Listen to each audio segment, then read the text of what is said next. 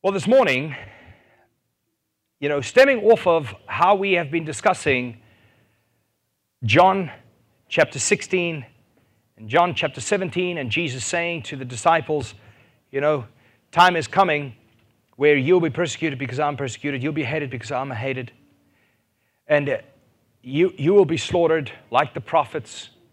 And he's saying that he will be slaughtered, he will be killed, and he's saying that he will actually now go away. But don't worry, I will send you comfort, the Holy Spirit. And so as we came to that portion of scriptures where Jesus said that the Holy Spirit will come to convict the world of sin, righteousness, and judgment. Sin, righteousness, and judgment.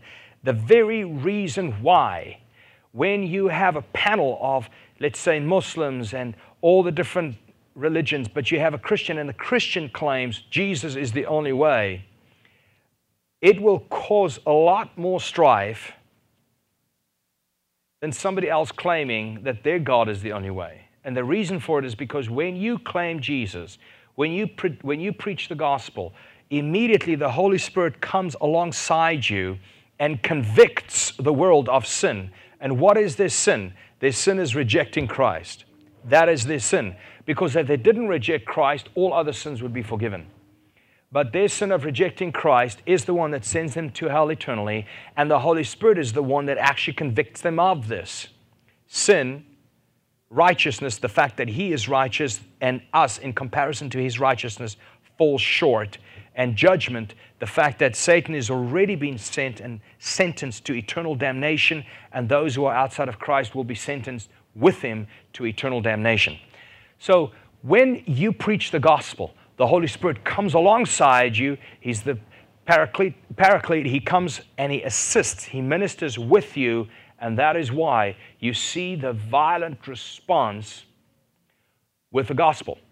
You see, right now in Europe, it was about a month ago, in Europe, there was a politician who actually posted a scripture on Facebook and almost received jail time for posting a scripture.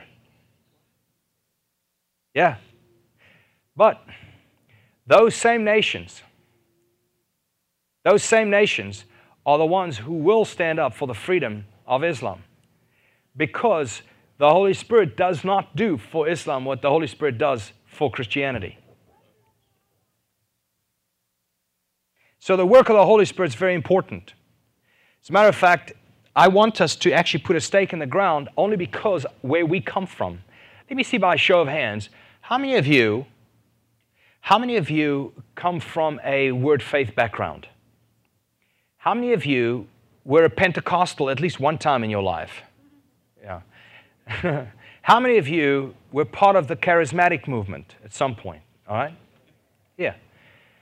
So the reason I would like to put a stake in the ground as to the work of the Holy Spirit is because of where we come from. And it's important for us to have clarity in regards to this. I'm so distracted, I'm sorry. But I will get past it. All right, the work of the Holy Spirit. If we had to look through most hymns and worship songs that have been written, we will find that there are far more songs that speak of God the Father and Jesus versus the Holy Spirit. Have you ever noticed that? When there's a worship song, it's about God the Father. Not that it's wrong, it's good. Jesus. But it falls short when it comes to the Holy Spirit. In about the last 50 years or so, we've seen crazy church services. I don't know if you've seen these. We've seen crazy camp meetings. We've seen revivals take place all over the place. Seen these big tent revivals, all based on a plethora of aberrant teachings of the Holy Spirit. Yet, we tend to be far more tolerant of misrepresentations of the Holy Spirit than what we are when we see a misrepresentation of God the Father or of Jesus. Have you ever noticed that? Somebody says something really aberrant about God the Father or about Jesus, everybody will say, wait a minute, that's strange. But when things happen in the name of the Holy Spirit, almost everything is tolerated. A misrepresentation of His work is tolerated. And I believe that it's for a couple of reasons. The first reason is because we actually don't know what the Bible says about the work of the Holy Spirit. We're very vague about what Jesus meant when he said he will send the Comforter. Comfort in what way? Comforting who and comforting them how is the question. When he sent us a helper, helper in what way? And helping whom? To accomplish what? Goosebumps? A whole crowd of people weeping? What is he to accomplish? What is he to help us in? How many of you are interested in knowing the Holy Spirit and the work of the Holy Spirit and how he has come to help us? Yeah? I want to read you a scripture that has always sat with me in a very strange way, because I never totally could define the distinctions of what was meant by what has been said here. It was Paul. He wrote to the Galatians in Galatians chapter 3, verse 1 and 3. He says, "O foolish Galatians!" Exclamation. So he is really at the end of himself. He's at the end of his rope with them. He's so frustrated with him. He says, "You're foolish." Can you imagine? Guest speaker walks in here, the Apostle Paul.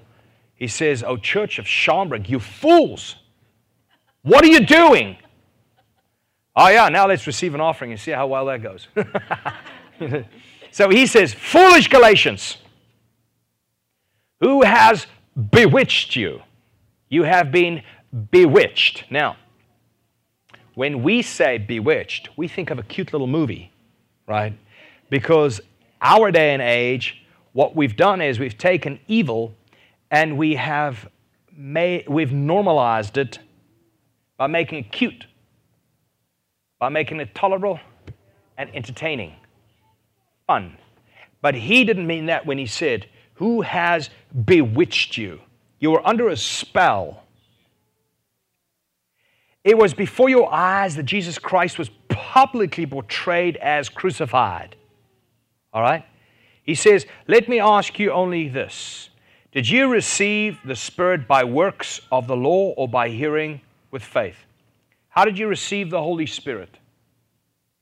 By doing stuff or by faith? Are you so foolish? And then he says this statement, which has really confused me. He says, having begun by the Spirit, you are now being perfected by the flesh. Is that so? Question mark. He says, did you begin in the Spirit? And now what the Spirit began, you are trying to finish. So my question I've always wondered is like, well, what does he mean? What all did he mean by what the Spirit began? What all did he mean? The Spirit began this, now you're trying to finish it. And I think it's very important for us to not fall into what the Galatians fell into, like attempting to complete what the Spirit began. So we have to ask, what did the Spirit begin? And I hope today that we're going to be answering that question in full. You see, the Holy Spirit is as much God as the Father is God and as the Son is God. So the Holy Spirit is God. The Holy Spirit is no less than God in any way. He is fully God. And He's with you today. Jesus was Emmanuel, God with us. Now the Holy Spirit is God with us. God in us. God for us, God alongside us, the Paraclete, ministering with us. As you minister, the Holy Ghost is ministering. You see, the Holy Spirit was involved with the creation. Genesis 1, verse 1 and 2, it says, and the Spirit of God was hovering over the face of the waters. In the beginning, God created the heavens and the earth was without form and void, and darkness was over the face of the deep, and the Spirit of God was hovering over the face of the waters. The Holy Spirit was at the creation. He, in fact, created as God spoke it. We also see that the Holy Spirit came upon the prophets of old as they prophesied the very word of God. It was the Holy Spirit causing them to speak on God's behalf. We also see that the Holy Spirit was responsible for Mary being with child. Luke 1 verse 35 says, and the angel answered, the Holy Spirit will come upon you, and the power of the Most High will overshadow you, Mary, and you'll be with child. It was the work of the Holy Spirit. The Holy Spirit, we also see, empowered Jesus to minister as Jesus ministered. Everything he did was by the power of the Holy Spirit.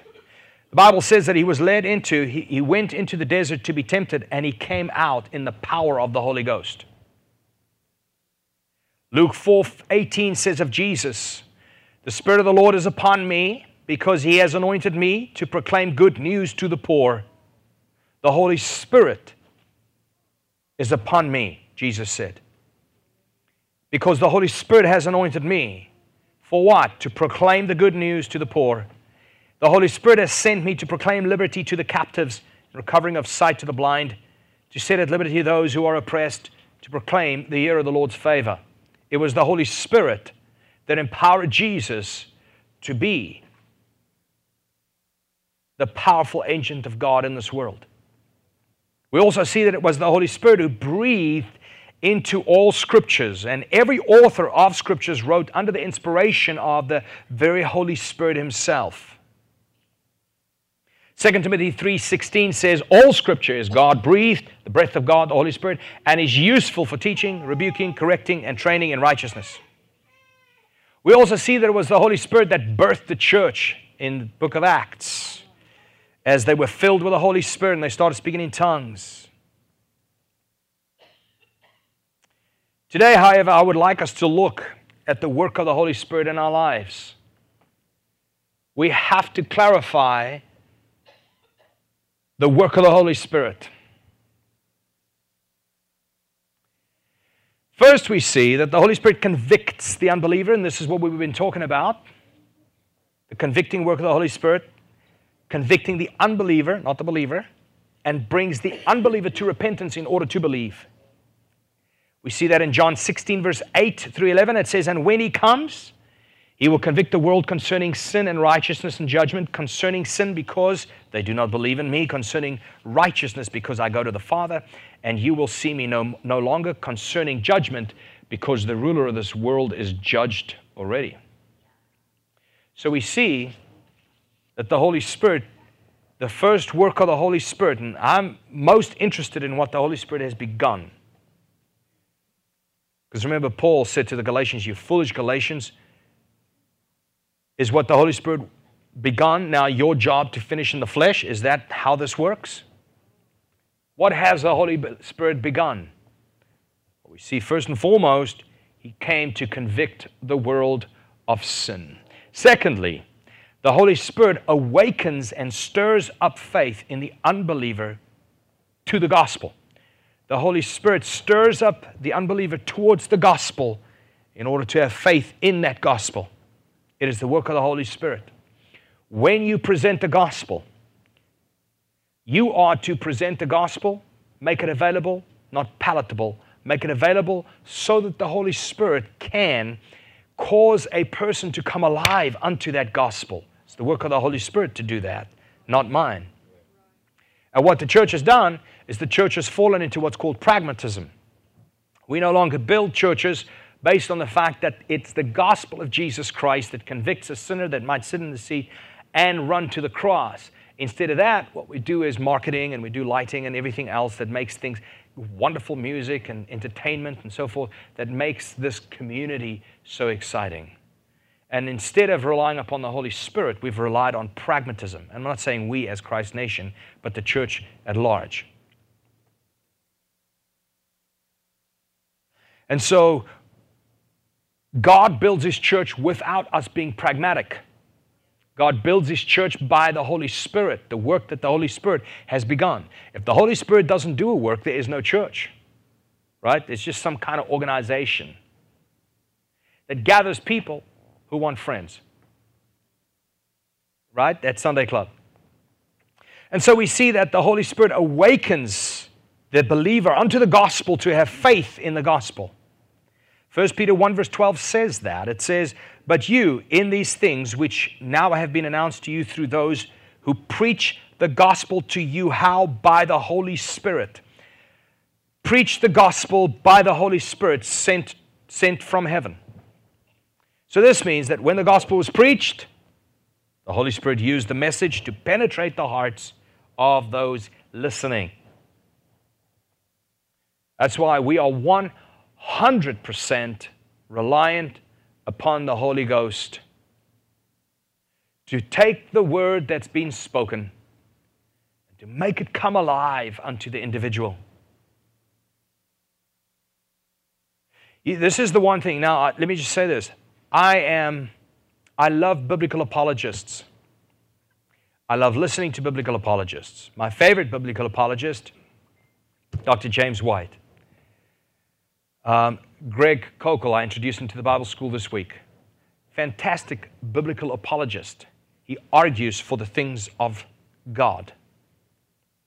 But very often, it's a mental assent in order to win a debate. Usually they participate in debates. But you've never seen anybody lose a debate, after losing a debate, fall on their knees and say, I was wrong, Jesus is Lord. Because arguing a point and convincing somebody of a truth is not the same as being convicted by the Holy Spirit over that truth. Because many people will agree to a historical Jesus, but they are not convicted by the gospel of the Jesus they believe lived in history. So we need the Holy Spirit and the conviction of the Holy Spirit in evangelism. Otherwise, there is zero evangelism. None. So that's one thing. We can pray for our kids, right? Pray, God, have mercy upon our child. Bring conviction to my child's heart until you've brought him to the cross. Because only the Holy Spirit can bring somebody to the cross. So we see that the Holy Spirit convicts unbelievers of sin and brings them to repentance. The Holy Spirit awakens a person to the gospel that they hear and causes them to have faith in that gospel because they couldn't believe in what they cannot see. Number 3, we see that the Holy Spirit regenerates that very same unbeliever. It is the work of the Holy Spirit that births that believer anew now that they've heard the gospel. Titus 3 verse 4 and 7 says, But when the goodness and the loving kindness of our God and our Savior appeared, He saved us, not because of works done by us in righteousness, but according to His own mercy. Here it is, by the washing of regeneration and renewal of the Holy Spirit. By the washing of regeneration and renewal of the Holy Spirit. So, we see that regeneration is taking place by the Holy Spirit. We have another verse in John 3:6. It says, To which is born of the flesh, that which is born of the flesh is flesh, and that which is born of the Spirit is spirit. So we see that the Holy Spirit regenerates the unbeliever. It takes an unbeliever and births that unbeliever anew into a new creature, a regenerate Christian. It is the work of the Holy Spirit. If you are praying for somebody to be born again, you are praying God that they'll be born by the Spirit, that they'll be regenerated by the Spirit. But you can pray first that the Holy Spirit will convict them of their sin, the sin of rejecting Christ. That the Holy Spirit will reveal the gospel to them so they can have faith in the very gospel. The gospel of Jesus Christ is the power of God unto salvation. And we pray that the Holy Spirit now will birth them because of that. Can you see the progress of the salvation story here? The unfolding of salvation? It's 1 degree too cold. Sorry.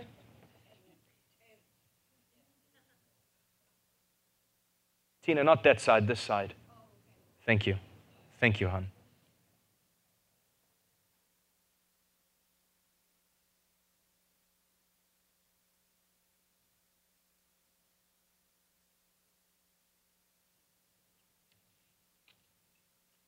This is the work of giving life to the unbeliever. It's the work of the Holy Spirit. Number 4, we see that the Holy Spirit immediately takes up residence in the heart of the new believer. The Holy Spirit immediately fills the new believer. In 1 Corinthians 6:19 it says, "Or do you not know that your body is a temple of the Holy Spirit within you, whom you have from God, and that you are not your own?" Romans chapter 8 verse 9 says, "However, you are not in the flesh but in the Spirit, if indeed the Spirit of God dwells in you." So we see that the moment somebody has been birthed anew by the very Holy Spirit that initially convicted them unto faith in the gospel, the moment He births them anew, He fills them. He resides in them. Let me change my terminology. He resides in them. He takes residence in that person. 1 Corinthians 12:13 says, "For we are all baptized," how? By one Spirit. Then number 5, we see the Holy Spirit secures us for eternity. Ephesians 1:13, the second part of the verse says, "When you believed, you were marked in Him, in Christ, with the seal, the promised Holy Spirit." So this is a fantastic work of the Holy Spirit, starting off with the conviction of sin, drawing a person to repentance. But remember, repentance is not a work, it's actually a gift. It's called the gift of repentance in the Scriptures. And the Bible does say, you'll see later, that it's the Holy Spirit that gives men gifts. So it's an amazing thing. And so the Holy Spirit convicts people of sin. The Holy Spirit pulls them to repentance when they're gifted with that repentance, as they understand the gospel. And as they do, that very moment, the Holy Spirit births them anew, and they become a brand new creature in Christ. They become a brand new creation. Let me just quickly draw a parallel for you. You realize that the Holy Spirit was hovering over the face of the earth. The Holy Spirit was involved with the creation. God spoke, the Holy Spirit accomplished. Here we come to the second creation, a new creation. Again, the Holy Spirit is the one that does that work once again. He performs a brand new creation in you. You are that new creation.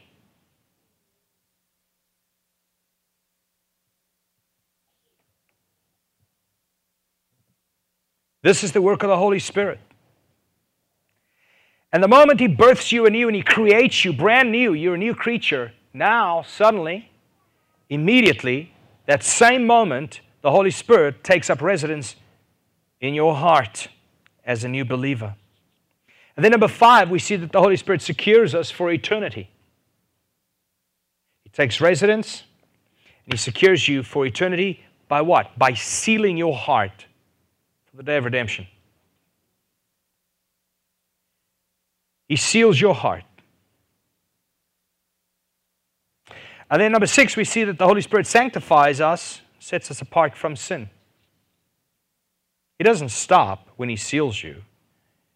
His work isn't finished. And by the way, all of what I'm mentioning the Holy Spirit's doing, He does it in the same moment. You say, which one came first? Sanctification or conviction? Well, conviction came first. Well, then that didn't happen the same moment. Yes, they did. It's almost like if you have a ball hanging here, and you take another ball and you throw that ball against this ball. They both move at the same time, but it was the one that sets the other one off, right? And so, yes, conviction did happen first. Repentance, drawing them to repentance, did happen second. Revealing them to the gospel, or revealing the gospel to them so they can have faith in it after they received that gift of faith. It happened because of conviction, because they heard the gospel. They could have faith in it, but because they did that, they were birthed new as a new creature. And because they were birthed as a new creature, the Holy Ghost did take up a residence within their hearts, within their lives, and immediately sealed them for the day of redemption. And that very same moment, sanctification starts taking place. The Holy Spirit sanctifies us and sets us apart from what? Sin. 2 Thessalonians 2:13 says, "But we ought always to thank God for you, brothers and sisters loved by the Lord, because God chose you as first fruits to be saved through the sanctifying work of the Spirit. You were chosen for this, to be sanctified by the very Spirit that birthed you after the Spirit convicted you. All at the same time. Are you learning something about the work of the Holy Spirit? Number 7, the Holy Spirit distributes gifts to every believer. In 1 Corinthians 12, 4 and 7, it says there are different kinds of gifts, but the same Spirit distributes them. Who distributes them?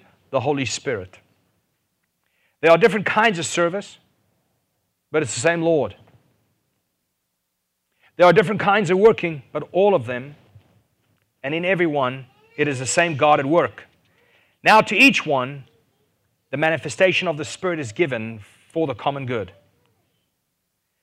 There's so many gifts that the Holy Spirit immediately gives the person who gets born again.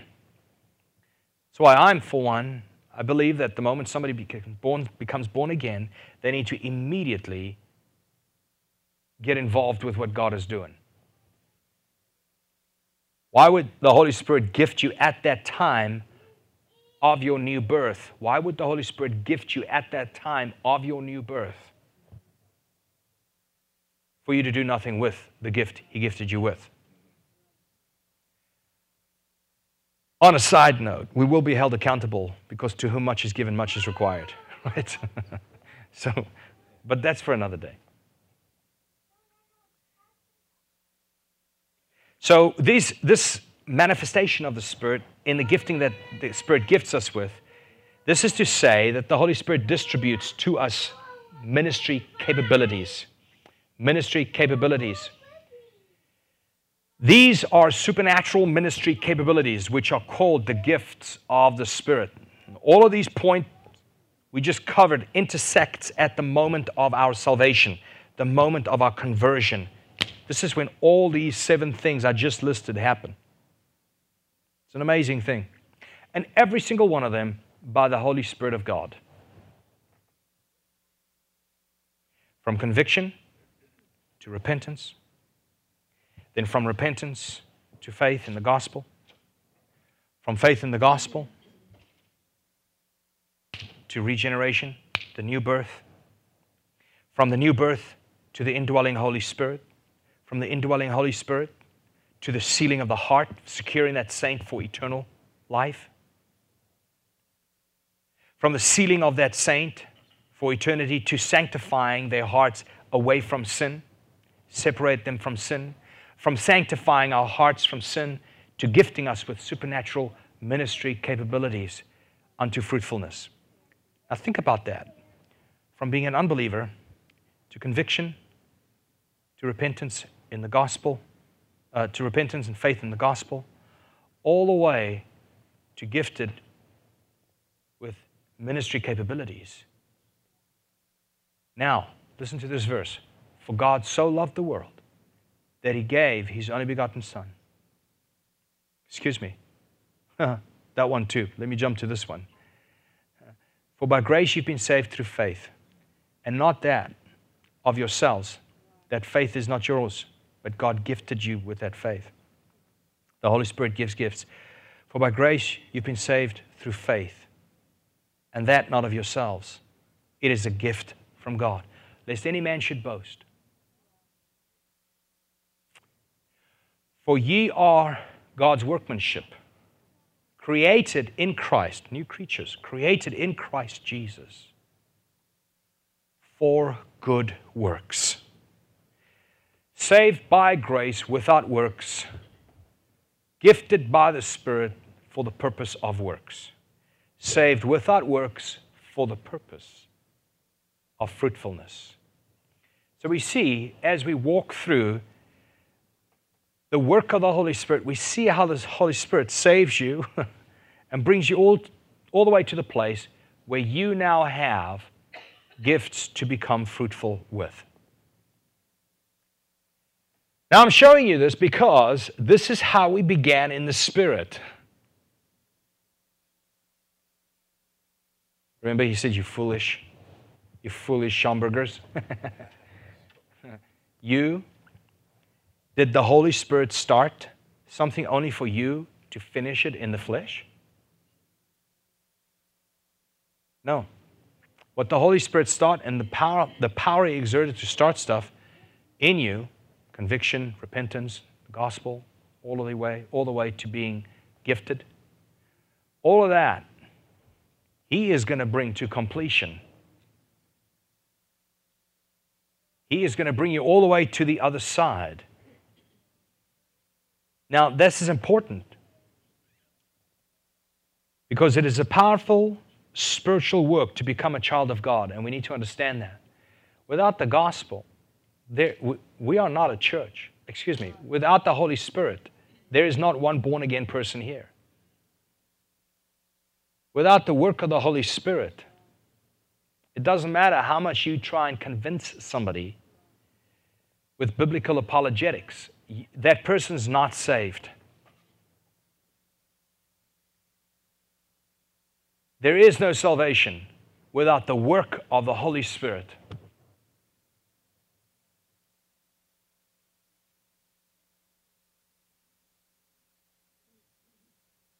It is a mighty, pervasive, lasting, miraculous, and eternal work of the Holy Spirit when somebody comes to Christ. That is the biggest miracle, way beyond somebody being healed from cancer. If you look at how the entire Trinity was involved in our salvation, you will see that it is the Father who elects, Ephesians 1, 4 and 11. It is the Father who draws, John 6, 44. It is the Son who pays the price to purchase the redeemed, 1 Peter 1, 18 and 19. It is the Holy Spirit then who applies the work of the Father and the Son to an individual. And so our God is one. And together they accomplish in you what has been accomplished. The Holy Spirit would not have done in you. He would not have brought you to repentance. He would not have brought you to the place of faith in the gospel. He would not have brought you to the place of regeneration and the new birth and the new creature, and He would not have indwelled you and resided in you, and He would not have sealed your heart, and He would not have sanctified you, and He would not have gifted you if the Son didn't pay for you. Because the Son would not have paid for you if the Father didn't give you to Him.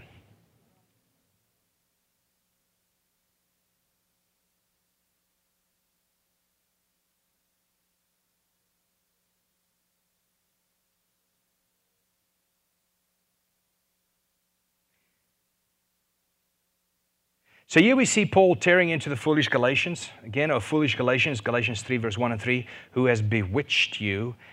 It was before your eyes that Jesus Christ was publicly portrayed as crucified. Let me ask you only this. Did you receive the Spirit by works of the law or by hearing of faith?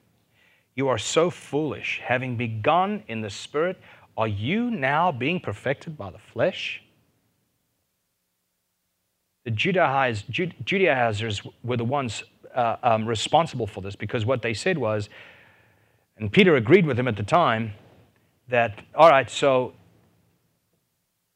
this salvation in Christ is for the Jews. This salvation in Christ is for the Jews. Now, if you are a Gentile and you want to be part of Christianity, you have to come via Judaism. So get circumcised, come in here, and you can be a Christian too. That is adding something to the gospel, that is taking something away from the gospel. Therefore, it's actually qualified not as an error, but as heresy. That's how you know something is no longer an error. That's how you know it's a heresy, is when it adds something to the gospel or takes something away from the actual gospel. All right? So what then is the ongoing work of the Holy Spirit? What is the ongoing work of the Holy Spirit? Having begun in the Spirit, how are we perfected in the Spirit? Now we looked at what the Holy Spirit began in you. From conviction to being gifted is what He began in you. Now we have to ask the question, how are we being perfected in this very same Spirit of God? That is the question of the day. Romans 8:14, 16 helps us understand that the Holy Spirit continues to bring us close to God. Today, now that you are saved, the Holy Spirit is continually at work within you. Doing what? Bringing you closer to God on a daily basis. Let's read Romans 8:14 and 16. It says, "For those who are led by the Spirit of God are the children of God." Those who are led by the Spirit of God are the children of God. Yeah, so Gertha and I actually had some good conversation about this past week because we covered this in the Bible school too. So Gertha, thanks for making my mind run this direction. But those who are led by the Spirit of God are the children of God. Then listen to what it says. It says, the Spirit you received does not make you slaves so that you live in fear again. Can everybody please say fear? Hey, do you know what's the greatest prohibition in Scriptures? In other words, what's the number one thing you may not do? Do not commit adultery. Do not kill. Do not murder. Do not steal. What's the greatest thing you may not do? Do not fear. It's almost like a greeting, right? It's like every time an angel arrives, it says, do not fear. Hello, everybody. And God appears, do not fear. Or when they go, do not fear. Go your way. This is the greatest prohibition in the Bible. And here it says, the Spirit you receive does not make you slaves so that you live in fear again. Rather, the Spirit you received brought about your adoption to sonship. And by Him, the Holy Spirit brought about your adoption to sonship. And by Him, we cry, by this Holy Spirit, we cry, Abba, Father, Dad. The Spirit Himself testifies with our spirit that we are, in fact, God's Spirit, God's children. Now, many people you read that two ways. It's the Holy Spirit that tells my spirit I am a child of God. That's the one way. But I think a superior way of actually looking at that, better way of looking at it, is that the Spirit Himself testifies with our spirit that we are children of God. My spirit cries out, Father, and the Holy Spirit cries out with Him, He's your Son. He's your Son, God. Father, your child, God. Are you with me? My spirit cries out, Father, and the Holy Spirit cries out at the same time, affirmed. Father, affirmed. Read it again and you'll see. It says, the Spirit Himself testifies with our spirit. We are children of God. Abba, Father, truth. Father God, testifying to the truth. This is it. This is so. So because of the ongoing work of the Holy Spirit, we are moved to an intimacy with God where we cry, Abba, Father. Our hearts cry to Him as a child's heart confidently is bent towards his Father. Because of the work of the Holy Spirit, we are moved to an intimacy with God where we have no fear coming to Him, running to Him, crying out for Him, or actually telling Him about where we've been. We see the same work of the Holy Spirit in Galatians 4 verse 6. Second verse, it says, because you are His sons, God sent the Spirit of His Son into your hearts, the Spirit who calls out, Abba, Father. So we are talking about what is the ongoing work of the Holy Spirit in our lives? What is the ongoing work of the Holy Ghost in our lives? So we see that the Holy Spirit continues to bring us closer to God. The next one is, number 9, the Holy Spirit uncovers, reveals, and illuminates truth in Scriptures. This is our last point, so I really want you to listen, because I think that really just clarifies why when you walk into the next big Holy Ghost revival, where almost anything goes, as long as you can tag it with, the Lord just told me. Or somebody can run around like a chicken without a head because somehow, apparently they got touched. Or everybody's falling backwards instead of forwards like you see in the Bible because they got touched by the Holy Spirit, right? Because everywhere in the Bible you see people falling forward, not backwards, when the Holy Ghost is in the room. But my point is just, next time you see a Holy Ghost meeting, you have to ask yourself this question about the Holy Spirit and what is His ongoing work. What does His ongoing work look like? You see, it is interesting to see how many denominations, Christian celebrities, and even TV evangelists have used the Bible to affirm their own blasphemies and their heresies and the aberrations of Christianity. But they use the Bible. I mean, it's all over the place. For instance, think about a few Bible cults, all right? Think about Mormonism. Think about the Christian Scientist reading room. Have you ever been in one? Don't go. Think about, think about the Jehovah's Witnesses. Think about liberation theology churches today. They teach right out of the Bible. Think about all of these. Like, for instance, Tina and I last night, we were looking at a video of the snake handlers in the Church of Jesus in Jolo, West Virginia. And Basui and I actually, we did see that. That's a guy that got bit, right? So his dad, the snake handler, the original founder of this church, he got bit during a service and he died 7 seconds after getting bit. So his son immediately stepped up to the plate and took over the church. And then he got bit on this video. And it was like, what's it, Basui, like 10 seconds later, he was like, he was like blacked out, puking all over the place. They rushed him. They actually picked him up in a helicopter and flew him out, and he survived. And he's back to the same thing. But do you know, he's like, it's a testimony. He says, how else are unbelievers going to know that God is real? Because the Bible says they will pick up snakes, right? And so these guys, that's what they do. You YouTube it, you'll see it. We were laughing until we got scared. But the thing that's weird about this is that these guys all teaching out of the Bible. All these guys I just mentioned, they all teach out of the Bible. Liberation theologians, they teach out of the Bible. Jesus came to free you from your oppressive government and these oppressive people. Really? If Jesus came for that, apparently, if that's how He saves, apparently none of the disciples actually got saved, if you think about it. Did they? No. They remained oppressed until they were all actually martyred, murdered. And if Jesus came to free you from political oppressors, then it didn't work for the disciples. But these guys, they teach right out of the Bible.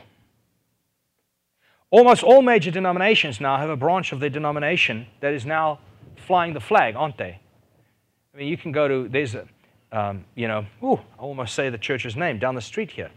They're flying the flag. I mean, yeah, I listen to them every Sunday. I go to this lady pastor's message and I listen to her just whine and whine and whine about how oppressed the people are who can't choose their gender. And right here in Schaumburg, teaching right out of the Bible.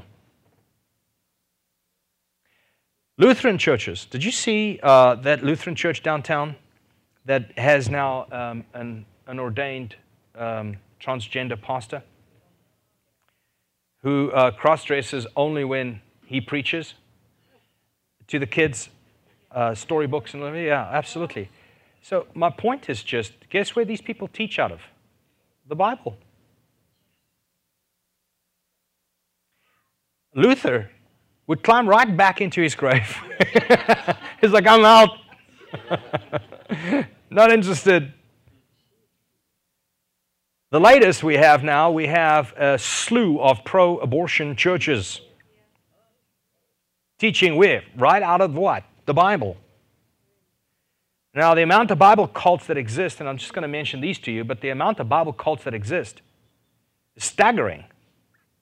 Staggering. But if you are led by the Spirit, the Bible says, if you are led by the Spirit, you are led to discover God's truth in Scriptures and not humanism or in spiritualism or in universalism or in Marxism or in any other ism. But the truth of God in Scriptures is for those who are led by the Spirit. Amen?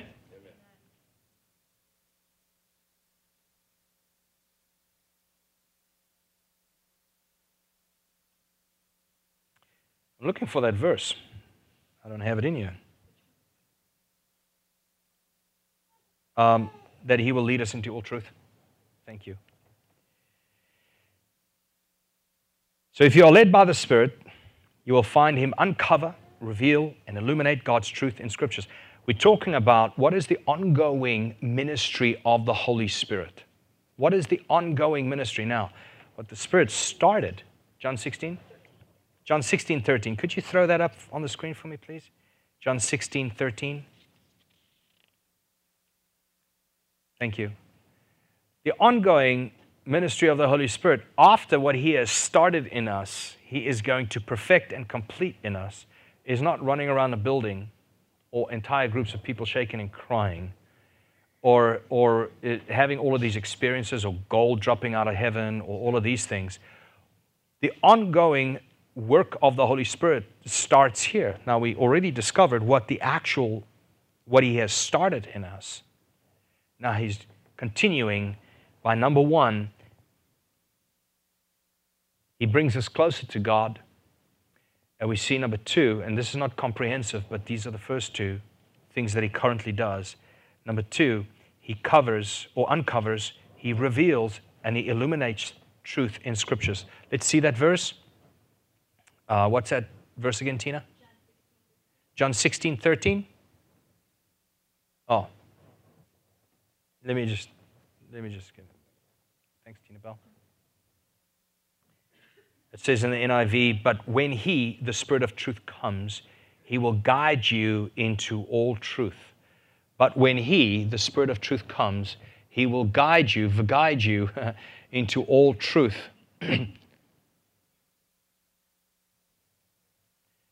That's why you're not a snake handler today.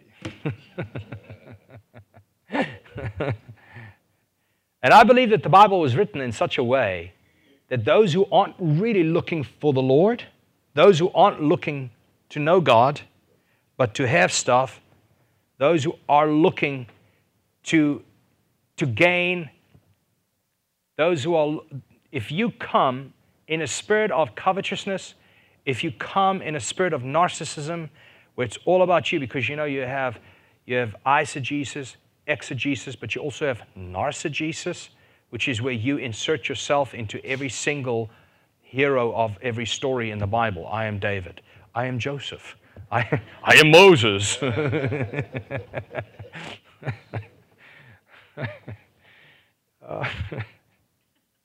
Sorry, that was funny. But people write books on that, how you are like David. No, you're not. You know why David actually chopped off Goliath's head? Because he was a picture of Jesus. And who's Jesus? What God told Eve in the beginning of the garden. He said, there will be enmity between your seed and her seed. Right? Enmity between your seed, Satan, and Eve's seed.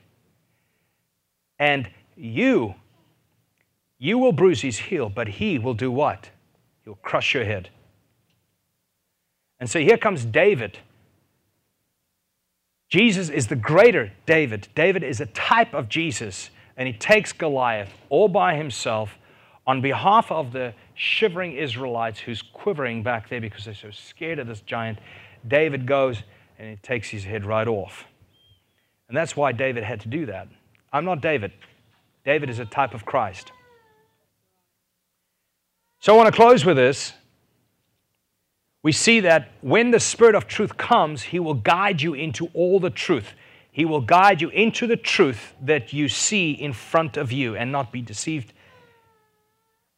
by every other voice. In 1 Corinthians 2 verse 9 and 10 it says, "But it is written," watch this, "what no eye has seen, nor ear heard, nor the heart of man imagined, what God has prepared for those who love Him." Watch this. "These things God has revealed to us," how? Through the Spirit. For the Spirit searches everything, even the depths of God. So for family, today what I wanted to do is, I wanted to list you these 9 things. The first 7 that I listed was what the Holy Spirit does when He begins a work in you. And then we started talking about the ongoing work of the Holy Spirit. He brings you closer to God, and it reveals truth to you. And I want to encourage you to actually look for these things happening in your life. Look for these things. That's the Holy Spirit at work in you. Next time you look into the Word of God and you go like, oh, wow. Wow.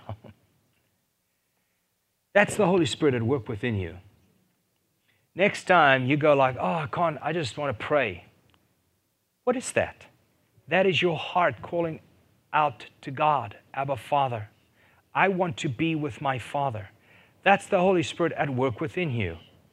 When you say, I need to have a more intimate relationship and time with God. If that's you, where did that come from? It's the Holy Spirit at work within you.